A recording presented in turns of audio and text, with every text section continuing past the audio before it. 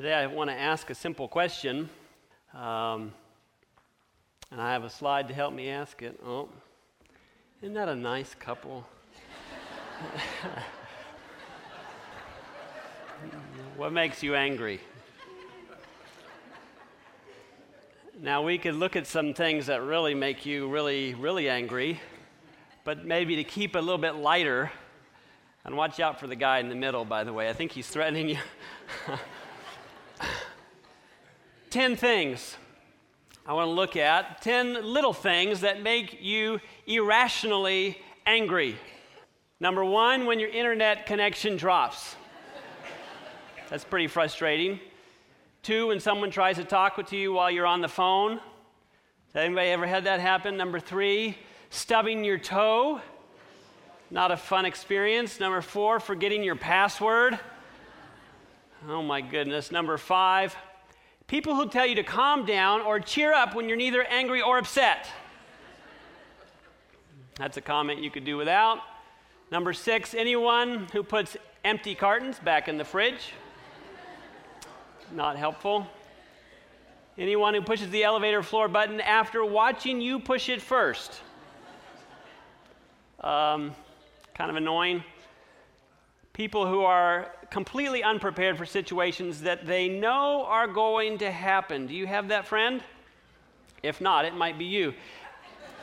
And number 9, people who take up 2 parking spaces as you circle around and search for something. And lastly, stepping in something wet after just putting on a clean pair of socks.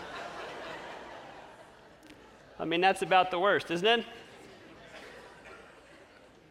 Who put this on the floor? We're continuing our series today on Why Am I a Seventh-day Adventist? And I realize this series is kind of stretched out a little bit. We've had some things along the way, and tomorrow we're going to take not tomorrow. Next Sabbath, we're going to take a break because of Easter. But we've looked at several things. Does the truth really matter? I hope we answered that Sabbath with a resounding yes, the truth matters. God's word matters. Being biblical matters. Secondly, isn't loving Jesus enough? That's another catchphrase that you hear a lot. I love Jesus. I hope you do too.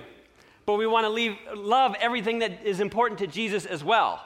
And so if Jesus gives us something in his word, for me to disregard it is being disrespectful of the author and finisher of my faith, Jesus Christ. And so that was the second one that we looked at. These are online. If you missed one and want to go back, you can just go to our church website and listen to them there or download the MP3. Number 3, what makes you so special? This idea of being the remnant church of Bible prophecy. Is that abusive? Is that bad? Can we say that?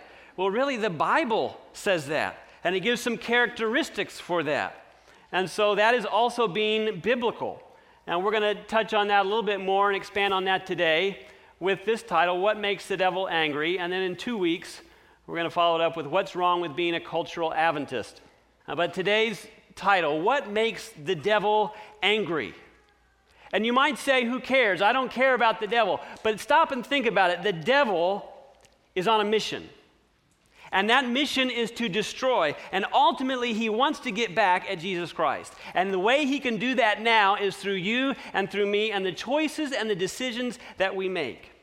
And so the more he can lie to us, the more he can dupe us, the better. However, if there's something out there that is a safeguard and keeps that from happening, you better believe it's going to make the devil what?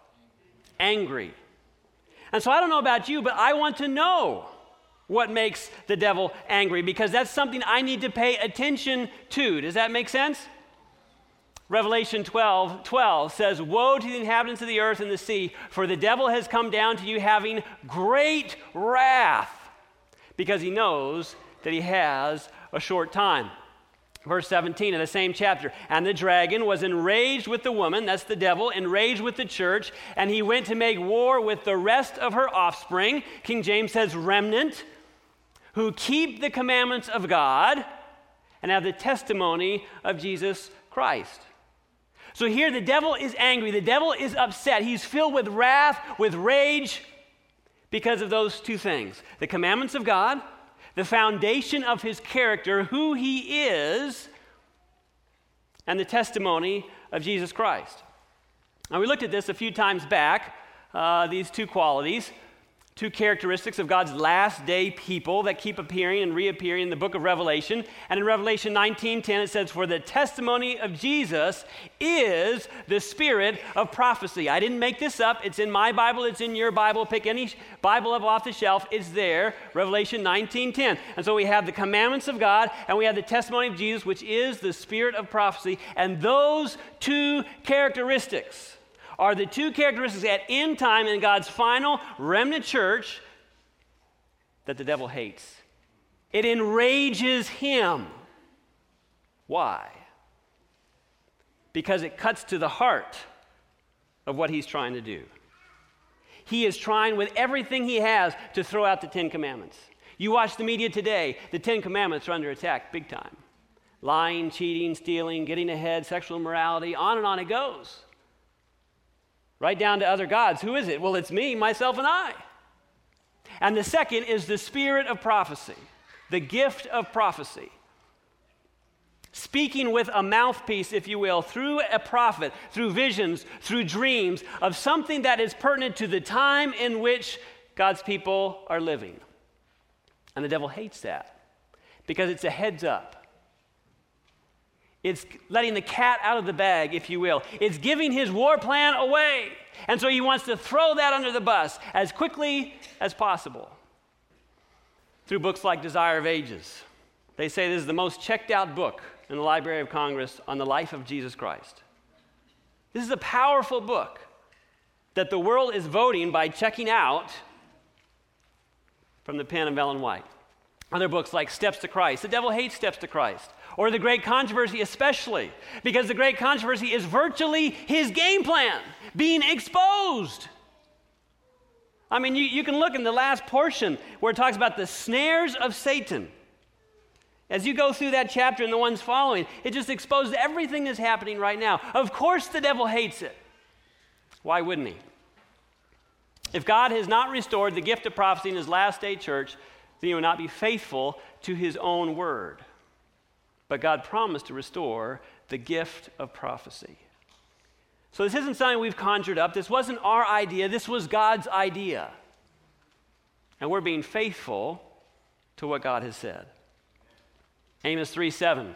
Surely the Lord God does nothing unless he reveals his secret to his servants, the prophets. God wants us to know. And so he sent us his prophets. But Jesus also said in Matthew 7:15, beware of false prophets who come to you in sheep's clothing, but inwardly they are ravenous wolves.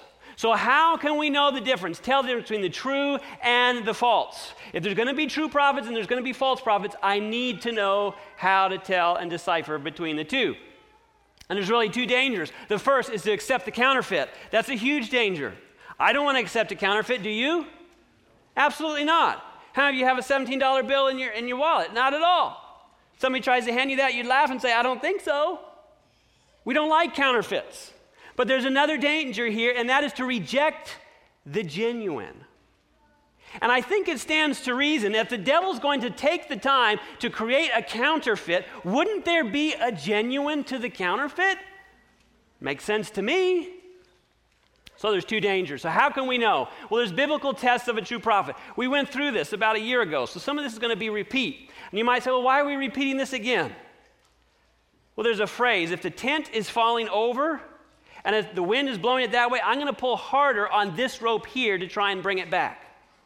So some people might say, well, this seems imbalanced. You're pulling awfully hard on this rope. Yes, because I see within the Seventh-day Adventist Church, this part of the tent is falling. And we need to bring it back to its rightful place. Does that make sense? So biblical tests of a true prophet. Number one is prophetic accuracy. We find this in Jeremiah 28, verse 9.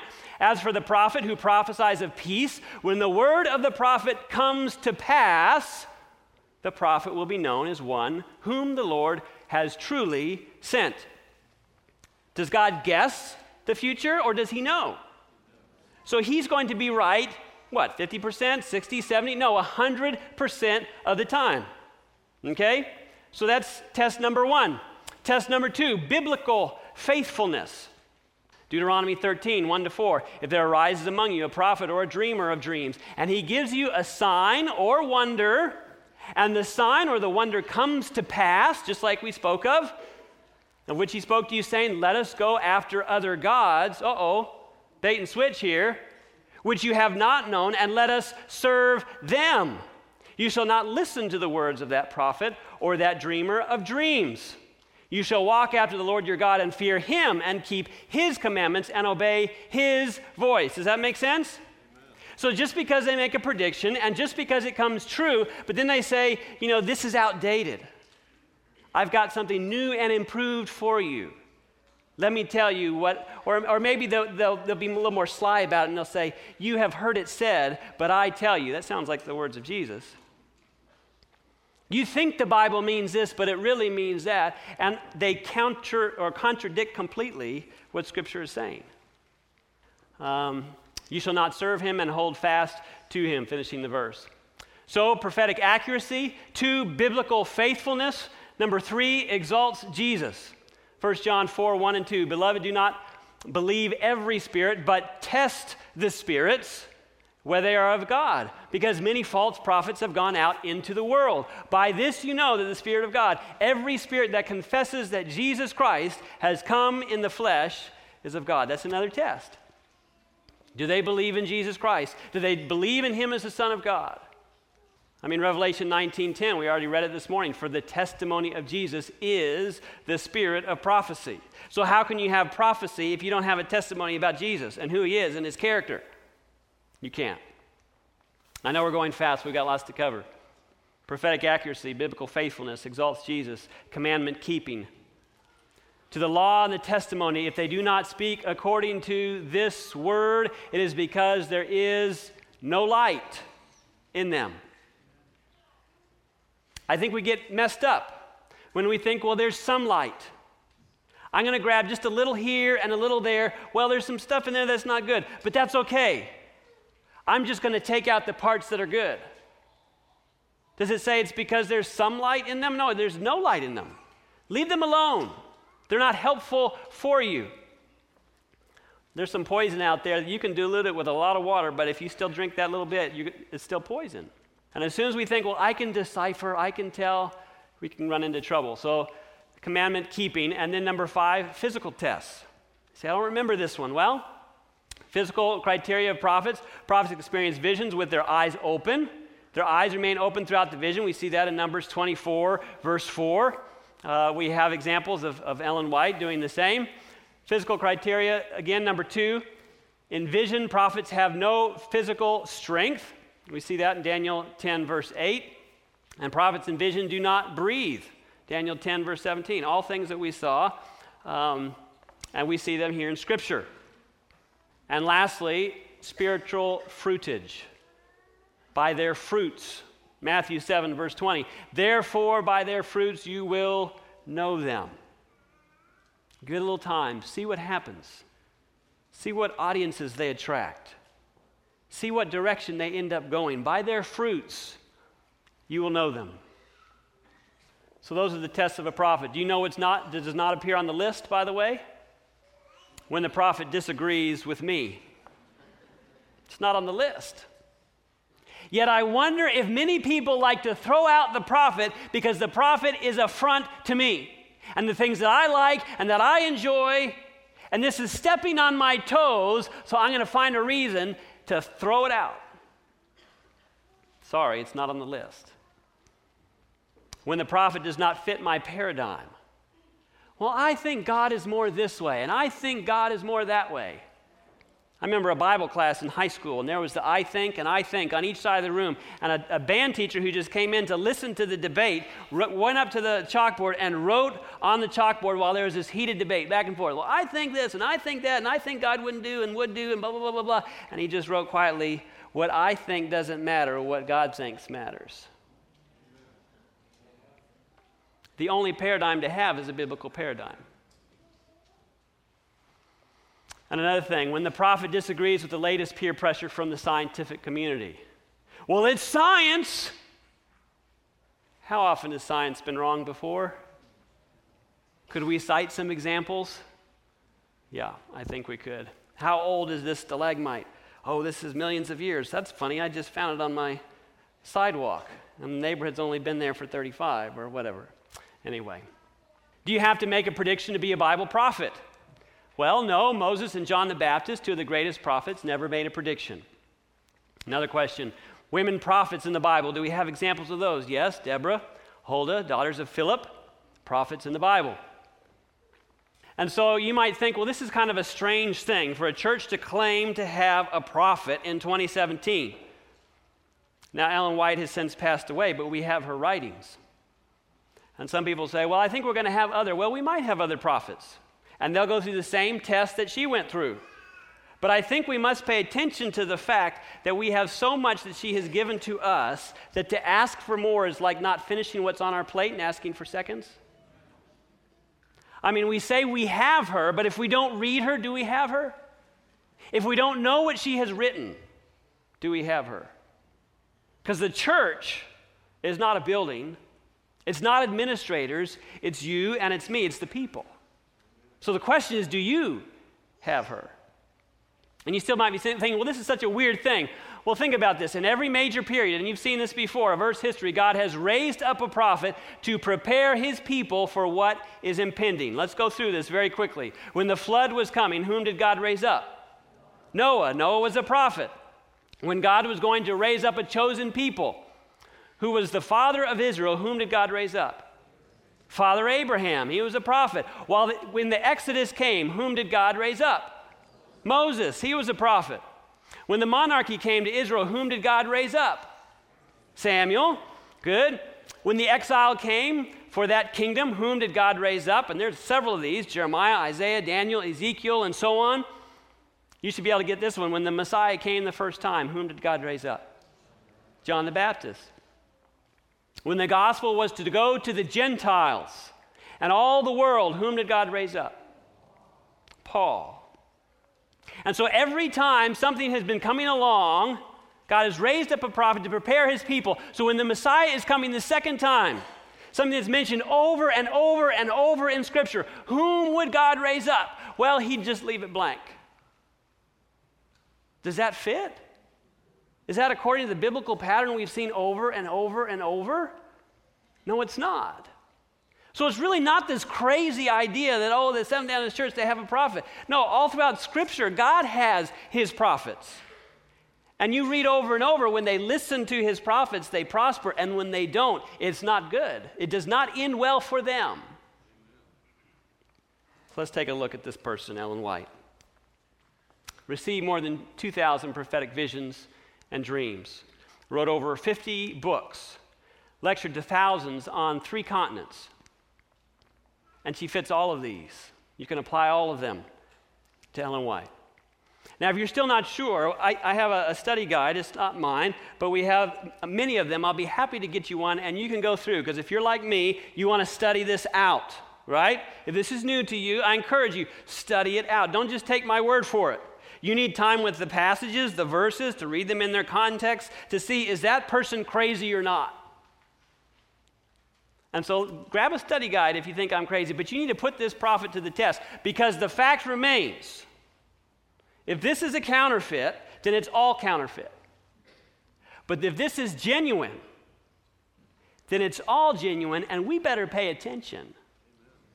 If God sends a messenger, a mouthpiece, to his people at end time to prepare them for what's coming, and we ignore it, I'm just going to be a Christian that believes in the Bible and the Bible only. It's there in the Bible.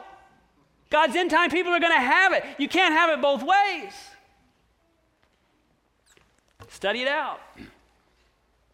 George Wharton James says this remarkable woman, though almost entirely self-educated, she had a third-grade education, a bad accident, she almost died on multiple occasions, so she didn't have much of an education at all, has written and published more books in more languages. I think right now it's at 154, which circulate to the greater extent than any other woman in history. It's true. You have various things. This Smithsonian magazine, I have this magazine, I should have brought it. 100 of the most influential people in America of all time. There's all these names on the sides, many of which you'll recognize.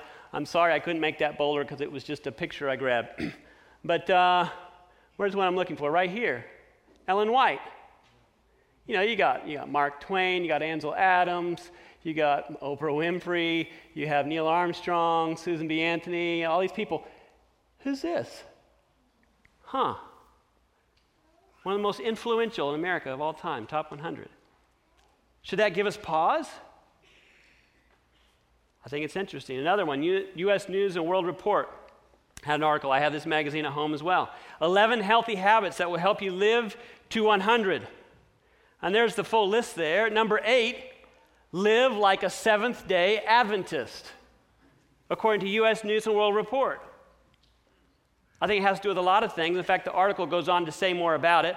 Americans who define themselves Seventh-day Adventists have an average life expectancy of 89, about a decade longer than the average American. And they attribute that to the Sabbath keeping and the rest. They attribute it to the diet and so many other things that our church believes in. Here's another one, National Geographic, The Secrets of Living Longer. You've seen this before, November 2005. So it's a little bit of an older article. But it talked about blue zones, these places across the planet. One of them was Loma Linda, California, which is one of the major hubs of the Seventh-day Adventist Church in terms of its medical facility, world-renowned facility. And they say this is a blue zone. And in that article, it says Loma Linda is home to a concentration of Seventh-day Adventists with a remarkable distinction. Study results have shown that as a group, they currently lead the U.S. in longest life expectancy. That's just by chance. Is it? You know, they interviewed this lady who got her license renewed at 100 years old. Then this guy talked about blue zones. And he put a book out. He got on the Oprah Winfrey show. Everybody was interested. What can they do? You know, Oprah says anything about a certain makeup or anything that she loves, it just goes viral, right? Here she had the guy on her show that said Blue Zone, Loma Linda. Could God be behind that? And his messenger, his mouthpiece, through the prophet Ellen White, who gave us, through the gift of prophecy, the health message that is far above its time. Last time I went into a lot of that health message. I'm not going to do that again today. George Barna, the statistician, the Barna Group, comes out with research and statistics all the time. A lot of books and so on. In 2005, this floored me. Most influential authors for pastors of all denominations under the age of 40. And there are the names. You might recognize some, but out of those 4, right here, 19th century Seventh-day Adventist icon, Ellen White. So that means you have pastors of Baptists and Methodists and interdenominational and all these other churches saying, man, did you read Steps to Christ? No, what's that? Oh, man, that's powerful. I'm using that in my small group. Have you read, Desire of Ages? Have you read these other? I'm getting so much sermon material. It's incredible. Is this woman with a 3rd grade education coming up with all this? Or is there a reason behind it because she was called of God as a prophet of God to be his messenger for this time? North American Division Church Growth Survey. I especially like this survey because a lot of times I hear within the Adventist system, everybody always says, well, Ellen White says, and Ellen White says, and Ellen White says. Now I understand we need to be a people of the book, right? I get that. But there's this mentality that if I read Ellen White, I'll automatically not read my Bible anymore. Has anybody ever thought that or had people address you with that? Well, this study debunks that entirely. And somehow I'll become this overly conservative, It's not that conservative Adventists believe in Ellen White. Adventists believe in Ellen White. That's what makes us Adventists. It's part of what makes us Adventists. So North American Division Church Growth Survey by Roger Dudley and Des Cummings Jr., they surveyed 8,200 members of our denomination, of 193 different churches, 20 different measures of spiritual life, and one pivotal question, even though they didn't know it, it was just one on the 20, do you read Ellen White's writings or not? Yes, no. They found those that checked yes came out in a different category than those that checked no. And here are the results. Describe their relationship with Jesus as intimate. Does anybody here want an intimate relationship with Jesus? That's disturbing. Does anybody here not want an intimate relationship with Jesus? Okay. 82% of the readers said and described their relationship with Jesus as intimate. versus 56% of the non-readers. That's a big difference. 26% difference. A high degree of assurance that they were right with God. Does anybody here want an assurance that they're right with God? I do. Again, a huge difference. 82% versus 59%, 23% difference. Involved in Christian outreach and service to the community. Well, all they do is just sit at home and they write these nasty emails and correct everybody. No, they're out in the community. 73% of the readers of Ellen White versus only 49% of the non-readers. Again, big difference, 24%. Have daily personal Bible study. This was the kicker for me. 82% of the readers of Ellen White read their Bible versus only 47% of the non-readers. Now that to me says if I were the devil, I want to pull people away from Scripture, don't I? I want to pull people away from the source of life. I want to pull people and say, that I have something brand new. That's old. Leave that alone. I got this new thing.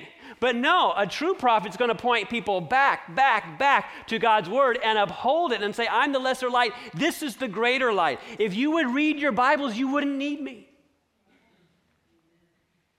And so when we read our Bibles and the spirit of prophecy together, that's when we can be like, wow, this is incredible. I'm not saying we can't understand the Bible without it. That's not at all the case. But I like to call it the Adventist advantage that God has given to his people. And we can either accept it, as much of the world is saying, wow, this is phenomenal, or we can just say, rah, rah, rah, rah, rah. 35% difference. Seldom does a research study find the evidence so heavily weighted toward one conclusion.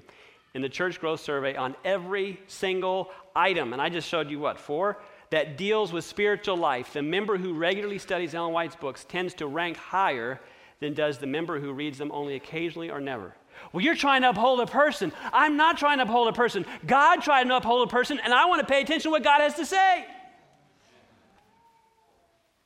If, in fact, she's a prophet, that means God put those words in her mind, and she wrote them out, and I want to pay attention. So what makes the devil angry? And the dragon was enraged with the woman, and he went to make war with the rest of her offspring who keep the commandments of God and have the testimony of Jesus Christ, who have the spirit of prophecy. But I hear this as well. But don't we need to just branch out? I mean, that's old. Great Controversy was published 100 years ago. That's old. Friends, the more I read the Great Controversy, the more relevant it becomes. You read those last chapters, just in my lifetime, I've seen a lot of what she has had to say come to fruition. I'm putting boxes next to it and putting check next to things. It's not irrelevant because it doesn't have to do with the person. It has to do with the God behind the person. And God's not irrelevant. But in spite of that, we have Adventist pastors saying things like this. To remain fresh, we must be fed from other streams. Streams must flow both ways. Others should inform our present truth. That scares me, folks. We should change. We should learn from others. And they're talking about other authors, people that aren't Adventists, and all these other things. They have these crazy ideas. In the Adventist Review, talking about this one project, one of the people there said, by reading, people will learn and change and transform their lives. One of the things they like to do at this conference, and don't think that if you just avoid this conference, you're okay, because it's everywhere. And your antenna better be up. Amen. But one thing they like to do at this conference is hand out books. I'll get to that in a minute.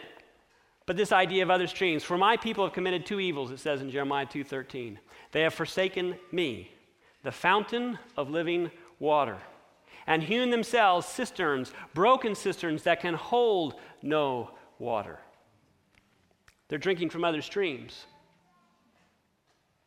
Do you want your water to be pure? Or do you want it to be tainted? Oh, I like my water to taste bad. And now, why take the road to Egypt to drink the waters of Sihor? Or why take the road to Assyria to drink the waters of the river? Why do that? Why go to Canaan? Why go to Babylon? Why go to Rick Warren? Why go to all these other people to see how it's supposed to be done when God has given God's end-time church a whole vast array of books? But we don't read them. I tell you what, you read all of those books through. What, and then I can read the other authors? No, you go back through and you read them again, because since the time that you started to the time that you ended, you've had like 3 other kids, you've gotten married, you weren't married before, you have your kids that are rebelling, you have all these other things, and we have child guidance. So it doesn't matter. You approach it differently from where you are in life. And so to think that we need more. Have you seen how many books he's written? And we need more? Why are you going to Egypt? At large Seventh-day Adventist gatherings across the country, gift books are being handed out. These are 2 of the main ones, but there's others. Simply Jesus by N.T. Wright, and I'm a Follower by Leonard Sweet. What do these books have to say? Well, Simply Jesus likes to say things like this. It will not do to suppose that Jesus came to teach people how to get to heaven. It's not going to do. That view has been immensely popular in Western Christianity for many generations, but it simply won't do. Sorry about this twist. I'll try and get rid of that next time. The whole point of Jesus' public career was not to tell people that God was in heaven and that at death they could leave earth behind and go to be with him there. That's not what it's about. Didn't Jesus say things like exactly that? It was to tell them that God was now taking charge right here on earth, that they should pray for this to happen. So now God's in charge. You look around the planet, does it look like God's in charge in terms of everything that's happening? This is heaven on earth? Now granted, God's in charge. God is still in control. But this is certainly not heaven.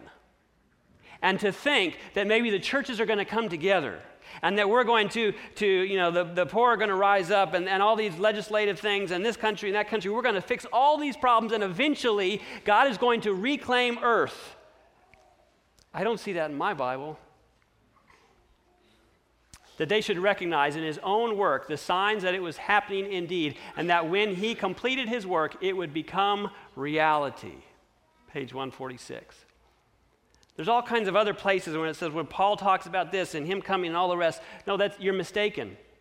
Many Christians, particularly in North America, have been taught for the last century and a half that when Jesus returns, he will come down from heaven, he puts in quotes, and that his faithful people, i.e. Christians, will then fly upward into the sky to meet him, to be taken to heaven with him forever. You know the verse he's talking about, and so do I. It's right there in Scripture. But it's a complete misunderstanding. Heaven is God's space, God's dimension of present reality. It's here. It's now. It's in you and it's in me. Humana, humana, humana. What did Jesus say? I go to prepare a place for you. And if I go and prepare a place for you, I will come again and receive you to myself, that where I am, there you may be also. From the lips of Jesus. But N.T. Wright says the whole country is mistaken. They're reading it wrong. This is Leonard Sweet, the book I Am a Follower, another book they like to hand out. According to the book of Genesis, when God breathed spirit into matter, man became a living being. Even today, to be fully alive is to breathe the breath of God. True followers of the way of Jesus are always aware of their breathing. How many of you are aware of your breathing? I'm pretty sure I've heard doctors lecture on the type of mechanics involved in the body, so I don't have to think about my breathing. Right? I mean, those are the blonde jokes you tell in high school. You know, they take the headphones off of the blonde and the beauty part. I got to take them off or I can't do your hair. Oh, no, I have to leave them on. What in the world? Finally, the hairdresser comes over. Forgive me, I like blondes. My wife's a strawberry blonde, by the way. Rips off the headphones and she just falls dead on the floor. What's going on? And so the beautician picks up the headphones. Breathe in, breathe out, breathe in. Is that how we're made, that we have to focus on our breathing? No. I don't go to sleep thinking, I hope I don't forget to breathe. But we're supposed to always be aware of our breathing with the internal sounds of life, breathing around them and inside of them. Is this starting to sound a little strange? Breathing Yahweh breath is breathing the holy breath of life. Yahweh, our breathing and heartbeat are in tune with the name. And this is where it gets really weird. Breathe in Yah and breathe out Way. I guarantee you will relax. What verse is that? I don't remember reading that.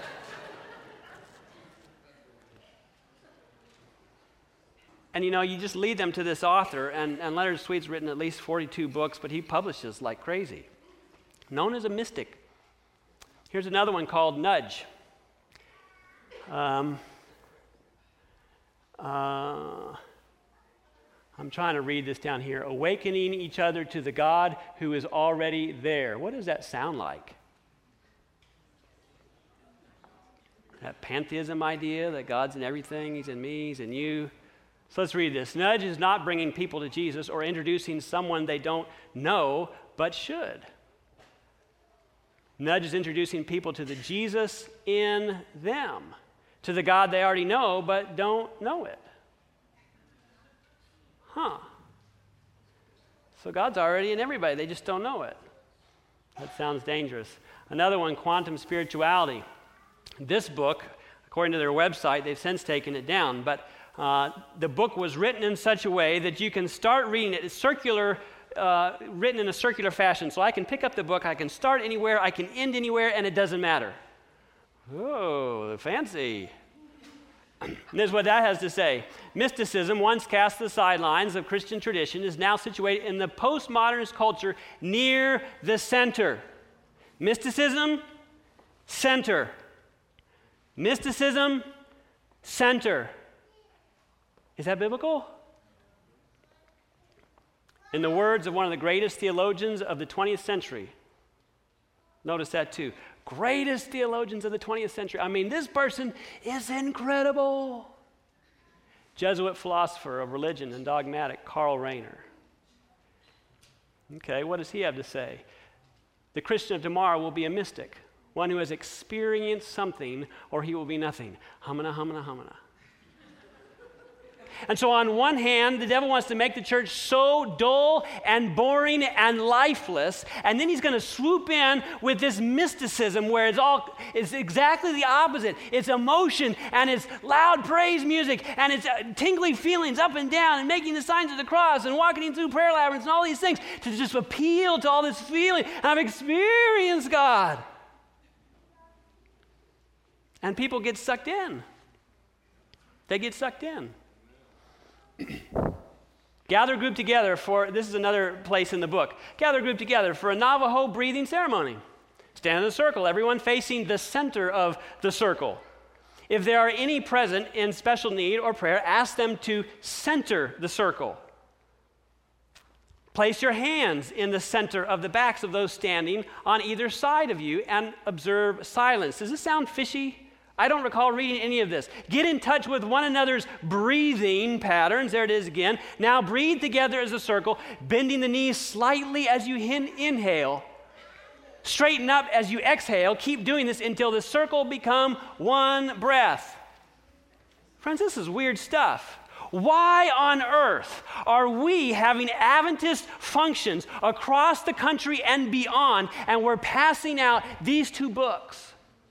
Now, this Quantum Spirituality isn't one of them, but that's the author of one of them. And if I'm blessed by that one, well, what else has he written? Why are we passing this stuff out? How can this be? And they don't make these claims up front, but it's kind of this silent preacher. Okay, I'm going to bless you with something. I'm going to get you to think. I'm going to earn your some credibility, and then I'm going to pass you a book, and I want you to go home, and I want you to read it, and I want you to be enlightened, and I want you to come back next time, and we're going to talk more about it. So this is kind of an backdoor approach, the silent preacher approach, and it's dangerous. What do you see up here? Filters. Got a couple of car guys out there. We have an oil filter. We have an air filter. I think that's a fuel filter. For those of you that, forget the car thing, okay, we have water filters. We want to drink pure stuff. Now, some people say, well, Pastor, I can read that stuff because I know what we believe, and I have my filter up. Well, good. I'm glad you have a filter. That's a good thing. But what is a filter intended for? You see me at the gas station. Pastor, what are you doing? I'm dumping sand in my gas tank. How come? I got a filter. Is that wet sand? Yeah, there's gas mixed in there. Got it for free. What are you doing? And what's going to happen to your filter? It's made for like micro little oopsie things that get in there, not like dumping junk in there. It's the same with the air filter or anything else. If you put muddy water, I don't think that pure thing is really going to help you out enough. And if it does, that filter's going to be what? Clogged. The more junk I put through the filter, the less effective my filter. And so if I'm feeding myself garbage, my filter is getting less and less effective. I took my truck in the other day. They pulled out my filter. It looked something very much like this. They said, "When's the last time you changed it?" I said, "Can I plead the fifth on that?" Friends, the filter is not a muscle that gets stronger with use. It really gets weaker. And if we are taking in water from streams that are not of God and not of Scripture, that's a problem. And we're fooling ourselves. This is from another Adventist preacher. He says, God is indeed in all things, even chaff-filled fields of wheat. There's a great danger in limiting where God can and shall be found. It's the same kind of pantheistic idea. Scripture is not truth. Jesus is truth, and Scripture merely speaks of him. There is a difference, and he shall be revealed in many odd and interesting places. I already put this quote up once before. And this Adventist preacher put this down on a blog in answer to some things. And I have since found out from people sitting here that's not actually his words. He has stolen that from another named Brian McLaren, who writes, a lot of other things, Christian orthodoxy or something like that. I mean, I could show you some really strange stuff out of that. But those are his words. So how is these things being handed out? Well, people are drinking this in. They're getting a steady diet of it. And I think it's so sad how God has given us a prophet straight from the throne of God, in my opinion, based on my study of God's word. Yet we're going and drinking out of other streams. And people are getting sick, and we wonder why. Are there greater revelations in Scripture? Yes, Jesus for one and the Holy Spirit now for another. Scripture is our guide to the Spirit. So once Scripture takes me away as my guide, and the Spirit is now enlightening me, it really doesn't matter what the Bible says. There's an authority above Scripture, which is the Holy Spirit. He's just telling me all these wonderful things. Friends, the Holy Spirit and the Bible are not opposed to one another. They're one and the same. The Word became flesh and dwelt among us. They're not opposed. It's the revelation of Jesus Christ. I heard this from another Adventist preacher, finding God in the dark. He spent a lot of time at one of our university churches blacking out every window in the sanctuary so it could be perfectly dark. And he preached on black screens with just the words illuminated.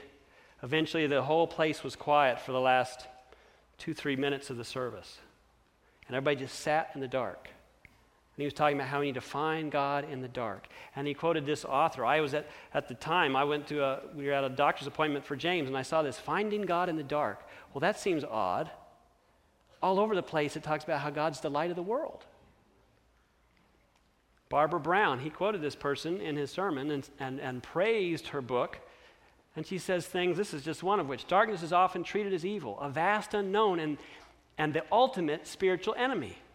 But as one of America's leading theologians believes, it may save us all. Darkness. We need to go find God in the darkness. I mean, this stuff gets weird, folks. If something that you read doesn't seem right, maybe it's because it isn't right. Don't keep reading it. Hey, if this is counter to Scripture, I'm done. Close the book. Don't clog your filter. And why would our General Conference president say this? 7 years ago, first sermon, many of you may have been there. I was there. I heard him say it. Stay away from non-biblical spiritual disciplines or methods of spiritual formation that are rooted in mysticism. That's what we're talking about. Such as contemplative prayer, centering prayer, and the emerging church movement in which they are promoted. Why would he say that? I remember sitting there thinking, is that such a big problem? He obviously saw it before I did, but it sure has become a big problem. 3 angels' message of Revelation 14. Enough of the garbage. Then I saw another angel flying in the midst of heaven, having the everlasting gospel, to preach to those who dwell on the earth, to every nation, tribe, tongue, and people. This is an everlasting gospel. It doesn't need to be improved upon, doesn't need to be rewritten. It's everlasting. Saying, fear God and give glory to him, for the hour of his judgment has come. And worship him who made heaven, the earth, the sea, and the springs of water. Worship the God and the creator of the universe. And that's what we're doing right now today on the Sabbath, honoring our creator God. Second angel and another angel followed, saying, Babylon is fallen, is fallen. Babylon is a state of confusion. It's a church in confusion. And it's fallen, that great city, because she has made all nations drink of the wine of the wrath of her fornication. I don't understand why they think the way they do, but I think it's because they're intoxicated, as it tells us in the second angel's message, with the wine of the wrath and all these other things. Babylon's fallen, folks. It's time to come out of Babylon. Then a third angel followed them, saying with a loud voice, if anyone, this becomes very individualistic, by the way. This isn't if everyone. It says, if anyone worships the beast and his image and receives a mark on his forehead or on his hand, he himself shall also drink of the wine of the wrath of God. Here's the patience of the saints. Here are those who keep the commandments of God and the faith of Jesus. That's what God's calling us to do. It's very plain. And maybe you're still not sure about this spirit prophecy thing about Ellen White. She even talked about all this that was going to come. This is one from Selected Messages 48. The very last deception. Which one? Last one. Will be to make of none effect the testimony of the Spirit of God. People are going to take what I write and they're going to throw it out the window. Very last deception. Why? Because the devil hates it. He hates it with a passion. And he's working to bury it as deep as he can. Satan will work ingeniously in different ways and through different agencies to unsettle the confidence of God's remnant people in the true testimony. Unsettle. Doubt. Another one from volume 4 of the Testimonies, 2:11. It is Satan's plan to weaken the faith of God's people in the testimonies. Step 1. Step 2. Next follows skepticism in regard to the vital points of our faith. We see that happening. The pillars of our position. Step 3, the word then.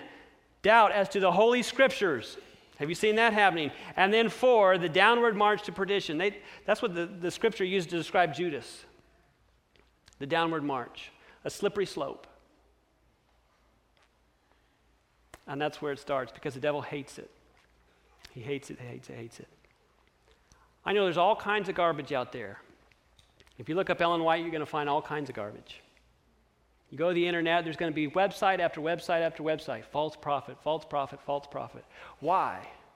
Doesn't it stand to reason if she was true, people would try to malign her with everything they have? That the devil would attack her with everything that he has? For me, that makes me want to take pause and say, okay, what's there? If people are working so hard to bury it, what's there? 2 Chronicles 20:20. You want to see clearly? Read 2 Chronicles 20:20. Believe in the Lord your God, and you shall be established. Believe his prophets, and you shall prosper. I want to prosper. You want to prosper. Believe in the Lord, and believe in the prophets that he sends. So why am I a Seventh-day Adventist? Because truth matters. Because our message is a safeguard to end-time deceptions. Because God has called the remnant church to preach the three angels' message to the world. The time is now. And today's piece, because God's word says the last day church will have the gift of prophecy. And because I believe with all my heart it passes the test, I want to read from clear streams. I want to feed on God's word. And the more the survey told me, the more I read from Ellen White, the more I'm going to be directed back to my Bible. I'm going to be able to say, this makes so much sense. It all fits together so clearly. And that's what God intended for his people at end time. Revelation 22:17. And the Spirit and the bride say, come. This remnant thing is not a closed group, folks. It's about anybody who's seeking after truth about who God is. To every nation and tribe and tongue and people, everybody, the door is flung wide open, and Jesus is saying, come. Come. Man, I've read some stuff I shouldn't have read. Let it go and come. I've done things I shouldn't have done. Let it go and come. Come to the one that can forgive you and can heal you and can put you on the better path, the straight and narrow path. The door is flung open and he says, come. So I don't know about you, but I want to be faithful to God's word in all parts and all particulars. And when God says we have a prophet, I want to pay attention. I want to reason it out. And if it's for real, I want to follow what it says. Dear Heavenly Father, we simply want to ask and to pray that you will help us to see things clearly from your word. I imagine most in this room can very easily think of friends, individuals, I know certainly I can, good friends of mine, that I believe are caught up in this, that don't see things clearly. Lord, I pray that you will make it plain to them. Lord, there are issues in our own life, in my life, that I don't see clearly. Make those plain to me, and may we be faithful to your word, because I believe you are coming soon. In Jesus' name we pray. Amen. This media was brought to you by Audioverse, a website dedicated to spreading God's word through free sermon audio and much more. If you would like to know more about Audioverse, or if you would like to listen to more sermons, please visit www.audioverse.org.